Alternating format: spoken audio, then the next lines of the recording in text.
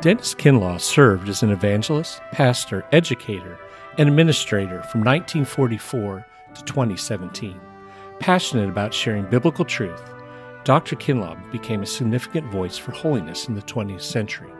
We hope you enjoy this message from Dr. Kinlaw.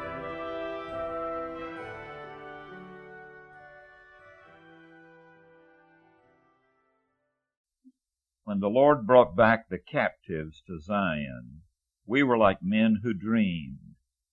Our mouths were filled with laughter, our tongues with songs of joy. Then it was said among the nations, the Lord has done great things for them. The Lord has done great things for us, and we are filled with joy. Restored our fortunes, O Lord, like streams in the Negev. Those who sow in tears will reap with songs of joy. He who goes out weeping, carrying seed to sow, will return with songs of joy, carrying sheaves with him.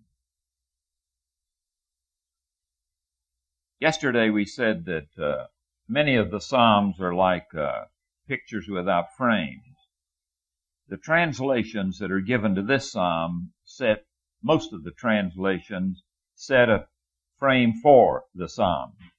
In that opening line, you find him saying in the translation which I have, when the Lord brought back the captives to Zion, and immediately you have it dated as a psalm that was written after Israel had been carried into Babylonian captivity and brought back.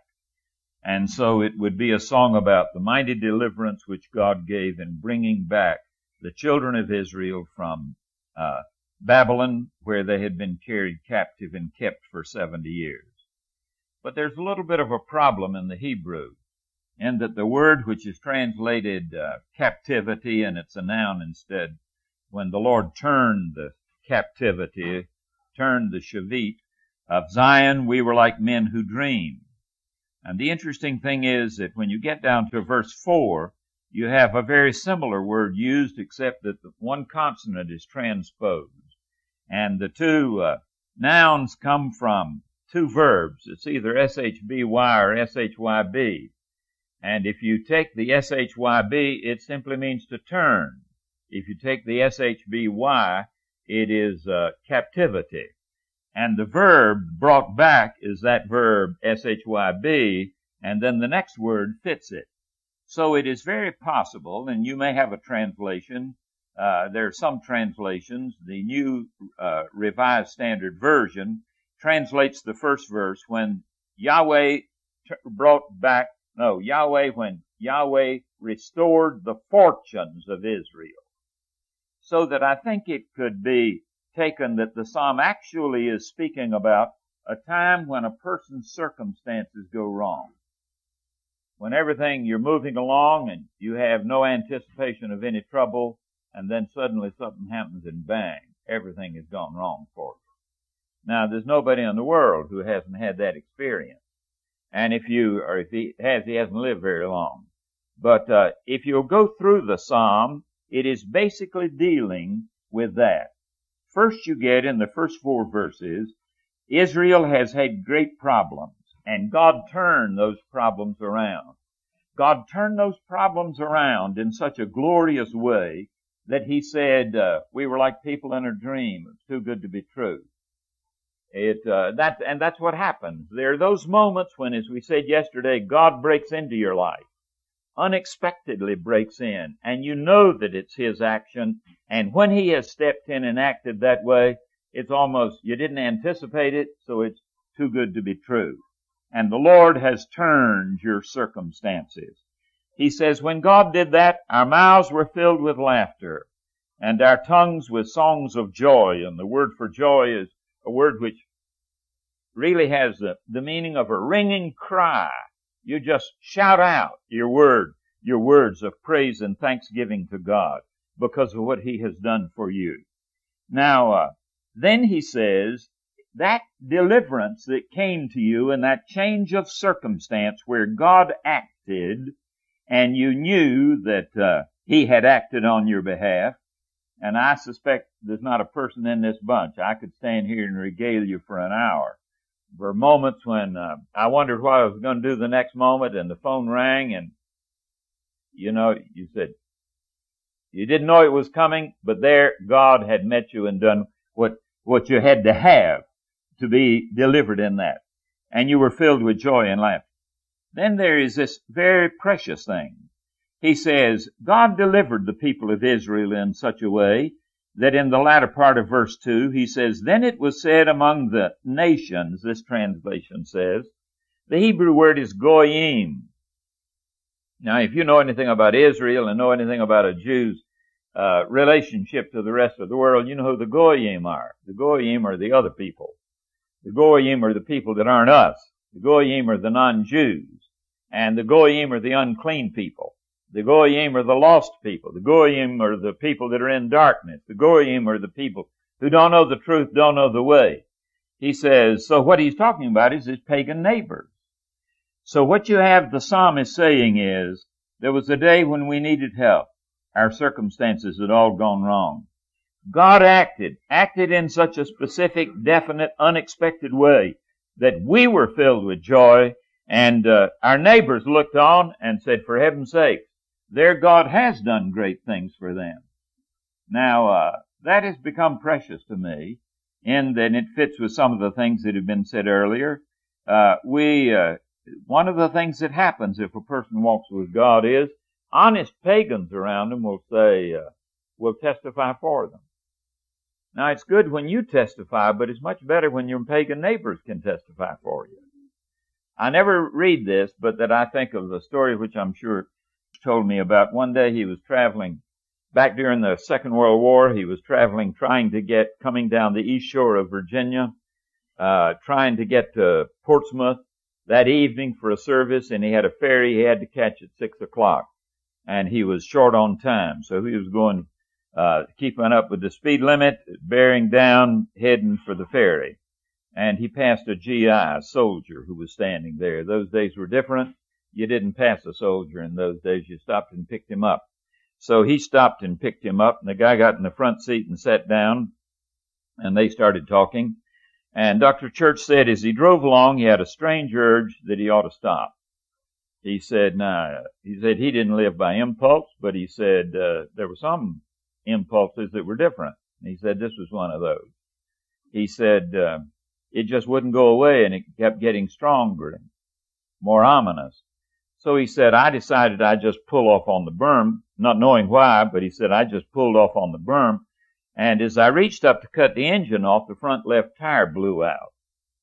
He said, I took the key out of the car, went around to the back of the car, opened the trunk, got the jack. He said, I had the front end jacked halfway up before that soldier moved. And he said, he finally got out and walked around rather slowly and stared at me and said, sir, did you know that tire was going to blow out? And he said, oh no. Well, he said, man, why under the sun did you stop? Well, he said, the Lord told me to. Said the GI stood there and just shook his head and said, mister, I'm not a Christian, but man, there's nothing in the world I wouldn't give for your connection. Now, that story, I think I've thought of it 1,000 times. I never read that verse. When I read that verse, I think of John Church and that GI. Now, there are moments when your neighbors have witnessed for you if you've walked with Christ. And there are moments when our neighbors have. No credit to us. When God healed Denny, our pagan neighbors said, God's been good to them and has done something. It happens in the life of everyone that's faithful. But it's a wonderful thing when His presence and His blessing in your life is such that your pagan neighbors testify for you. Then you find that the Jews are saying, that's right, Yahweh, the Lord, has done great things for us, and we are filled with joy. Now that's the first half of the psalm. And it tells us there are days when everything is wrong. There are days when in the wrongness of our circumstances, and things can go wrong for Christians just as well as for pagans, God lets it, just like with Job. And then when the things go wrong, at the appropriate moment, God in His own way and in His own wisdom acts, and there is deliverance, and you find yourself flooded with joy and gratitude to God, and people around you say, that's remarkable, and you say, that's certainly true. Then you come to the second part of the psalm. And the second part of the psalm begins, restore our situation, O Lord, like streams in the desert. Those who sow in tears will reap with songs of joy. He who goes out weeping, carrying seed to sow, will return with songs of joy, carrying sheaves with him. Now what he's saying is, things have gone wrong again, Lord, and I need you to help me again. The fact you did it in the past, that's glorious, and we look back and give thanks. But today, Lord, we're in a mess, and we need you to come, and if you don't come, we're going to be in difficulty. And he says, let me tell you the way I'd like for you to come. I'd like for you to come like streams in the Negev. Now, the fascinating thing, of course, is that there are no streams in the Negev. The only time you ever get a bit of a stream in the Negev is when it rains, and it almost never rains in the Negev. So what he's saying is, I remember I found once an article there was a little news report in the New York Times years ago. I wish I'd saved it. About in the Sahara Desert, there were a group of people who were drowned to death in the middle of the Sahara Desert. And I learned something about deserts that I didn't know before. You see, as a southerner, I always thought a desert was a sand pile. My idea of a desert came from the east coast of North Carolina with the sand dunes. You know, the wind would blow it, and you had trouble walking through it. But a lot of the desert is hard baked and as hard as almost rock. But it's sand, but it's hard. And if it rains there, when it does, that water is going to seek the lowest place it can find, and seek it as fast as it can find it. And there was a group of people in an oasis, and this flood came flooding down, and it came so precipitously and so fast that they were caught and could not get out, and so they drowned in the middle of the Sahara Desert. Now that'd be interesting to explain to your progeny. Oh yeah, my father died in the Sahara Desert, he was drowned. Now, that's the unexpected. It is the sudden, but it is perfectly adequate to make the circumstance change and to make the seed begin to germinate and the produce begin to produce and the crop begin to produce. He says, no, Lord, that's the kind of answer I need right now. I need you to act suddenly, precipitately, unexpectedly, but in a sufficient way to meet our needs. Now, there are times when you feel, Lord, that's where we are. I thought this morning I would let of such a significance that you say, wait a minute, this is something only God could do. Now, those of you that have known us over a period of time know that one of our concerns has been the disappearance of the evangelist out of American Protestant life, as we said yesterday. Apart from the Assemblies of God, the Church of the Nazarene, and the Southern Baptist Convention, there is hardly a denomination in this country that is going to promote the role of an evangelist. Now, I believe that the role of evangelist, as I said yesterday, is a valid biblical role. And there's the two things that impress me on that. Billy Graham has never thought of himself as anything but an evangelist. Can you feature 20th century Christianity without Billy Graham? In 1968, many of you have heard me share this. You remember there was a wealthy man who came to him and said, if you will cooperate and work with me, we will build a university comparable in some measure to Yale or Harvard, and we will name it after you, William Graham, and we will make you the president. Billy Graham prayed over that thing for 6 months and came back and said, I'm sorry, God didn't call me to be an educator. God called me to be an evangelist, a specific, definite call. I would be out of his will if I went into education. He said the next time he saw that man was in a reception line at the White House with a reception for the Queen of England. And that man was there, and he came up and said, just think, Dr. Graham, you could be the president of a major university in this country now if you would only listened. And Billy looked back and said, no, God gave me a call, and I would be in disobedience if I'd followed. Now, is he right? Did God give him a call? The Southern Baptist the Southern Baptist Convention fortunately recognizes that role and established him, ordained him to that. But now the Methodist Church gives you fits over that kind of thing. The Presbyterian Church, there's hardly an evangelist in the Presbyterian Church. The Episcopal Church, I think there's one in this country and he's an Anglican. You can just keep going. There are not many Lutherans around either. The great chunk of American denominationalism does not have them. Now, I don't know about you, but one of the things that I find myself buffeted between two emotions today. One of them is God is at work and it's marvelous. He's at work in the strangest places in the most unusual ways. And you get these stories of it. I've shared with some of you, I had the privilege of being in Moscow, Russia, back in the end of May, and walking around Red Square and finding evidences of God at work in a place where I never dreamed I'd have a chance to be. And was there for a graduating class for a seminary. Their first graduating class, there were 9 graduates, and 3 of them were medical doctors who shifted their professions. Now, God is doing incredible things in many places in the world. But the interesting thing is most of it is outside of denominations.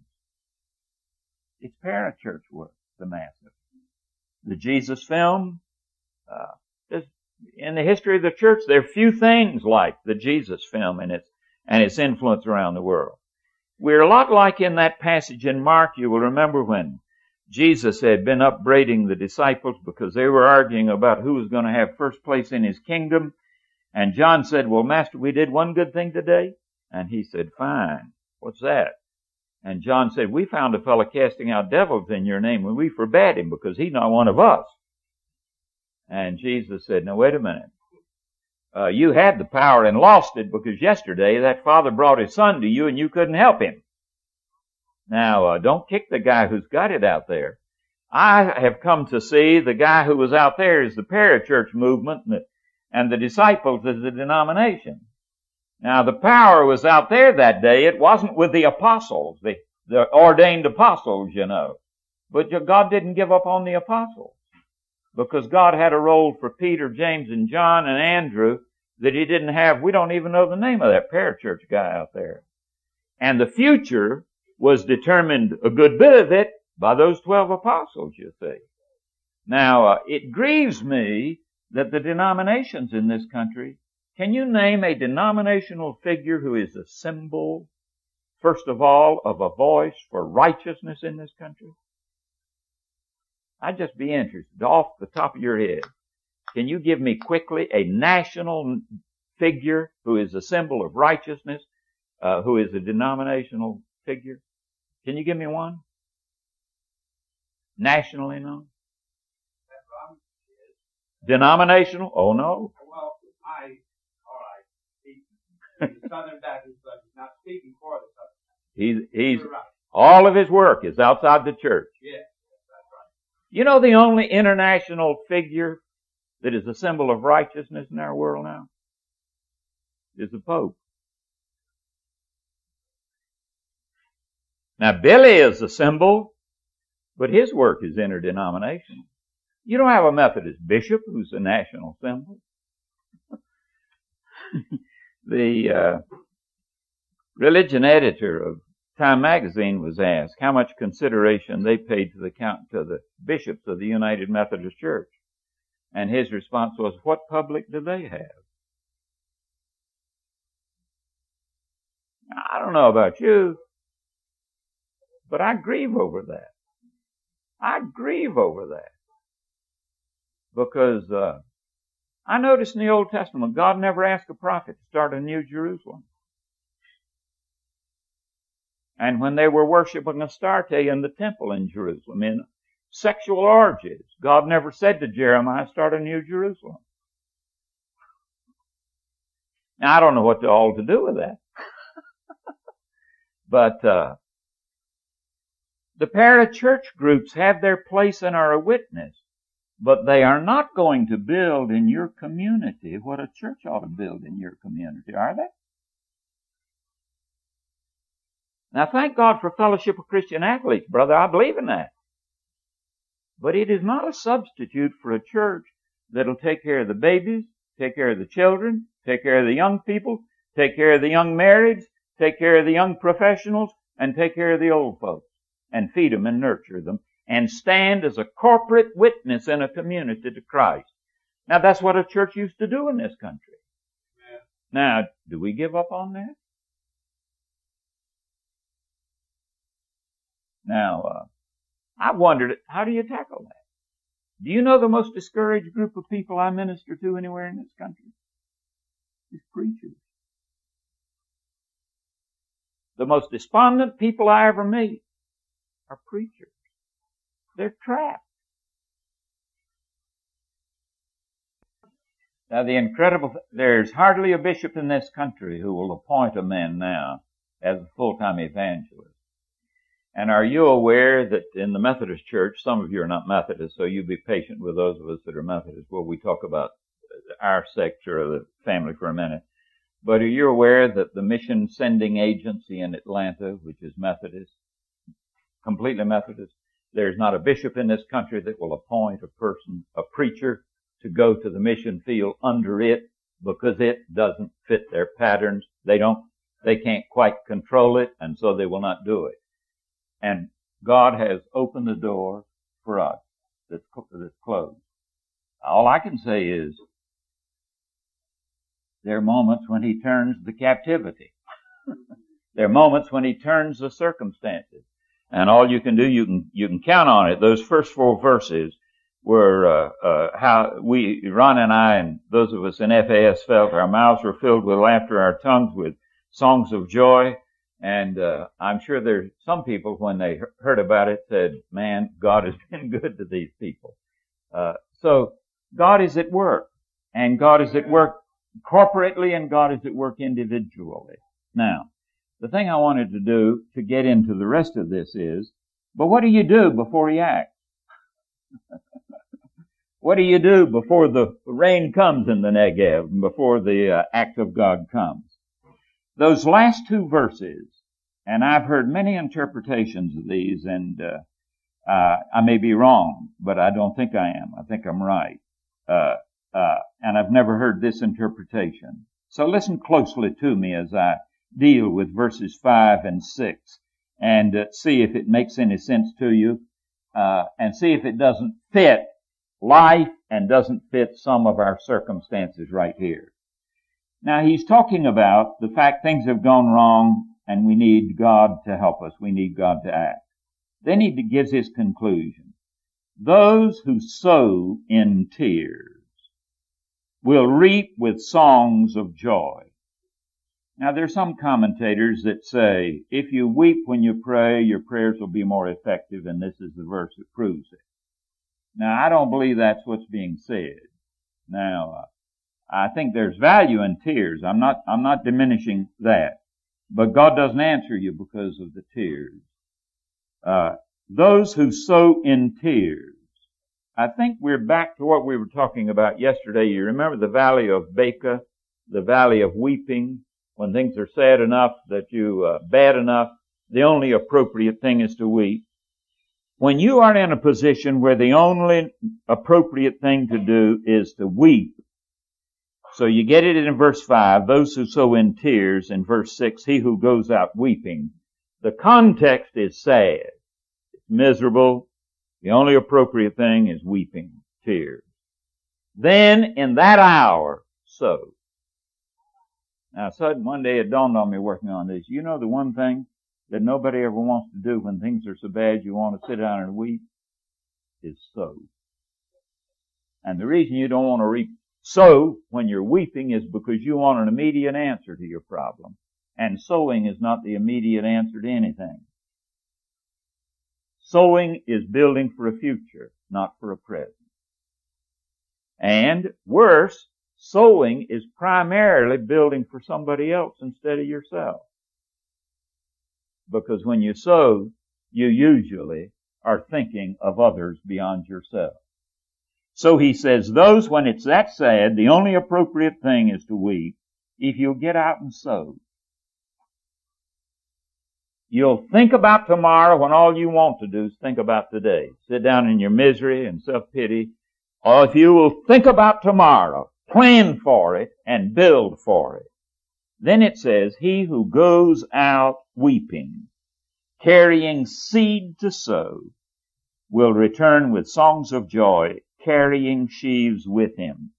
Now, There are certain advantages in knowing some of the original languages, and the Hebrew here has something in it that you cannot put into the English translation. There's no way you can put it into the English translation. But it says, he who goes out, and what the Hebrew says, he who going goes. You have an infinitive and then a finite verb. He who going goes. And so the word halak, to go, occurs twice. When you get that in Hebrew in that form, he who going goes, the idea is persistent, continuous pursuit of what you need to do. He who going keeps on going when you don't want to move, when you don't want to lift another foot. He who going keeps on going, putting one foot in front of the other, he says. And then you get another Hebrew expression, coming he will come, or returning he will return. The word actually is coming, he will come. And when you get that form of it, it is, the first is one kind of infinitive, the second is another kind of infinitive. And when you get that second kind of infinitive with a finite verb, what it means is not continuity, continuously persistent pursuit, but what it means is absolute certainty. It is the form that you have when God says, if you eat of that tree in the garden, dying you will die. Mot tamut. Dying you will die. It is an absolute certainty. There will be no exception to it. He who puts his foot in front of him and keeps on going when he wants to quit and sit down and weep his heart out. Let me tell you, coming he will come. It will be as sure as the consequences of sin are. It's as sure as the character of God. Coming he will come, bringing his sheaves with him. Now, I don't know what your circumstances are, where you are back home, and what you're facing, and what the things are in your life. But in those moments when you're ready to give up and quit, the way I sometimes get on the church, will you forgive me for that? Our country, it's in a sad shape, isn't it? But if we will set our face, we're not alone. We're in touch with the one who is the sovereign Lord, the Holy One. He has resources. It is possible even for a revival to come to this country and change the character of our culture. Amen. It is possible even for a revival to come to this country and change the character of our culture. And the only way I know to do it is do what he says here. When everything is wrong, just decide what's right and keep on going. With a confidence that because of him coming, we will come.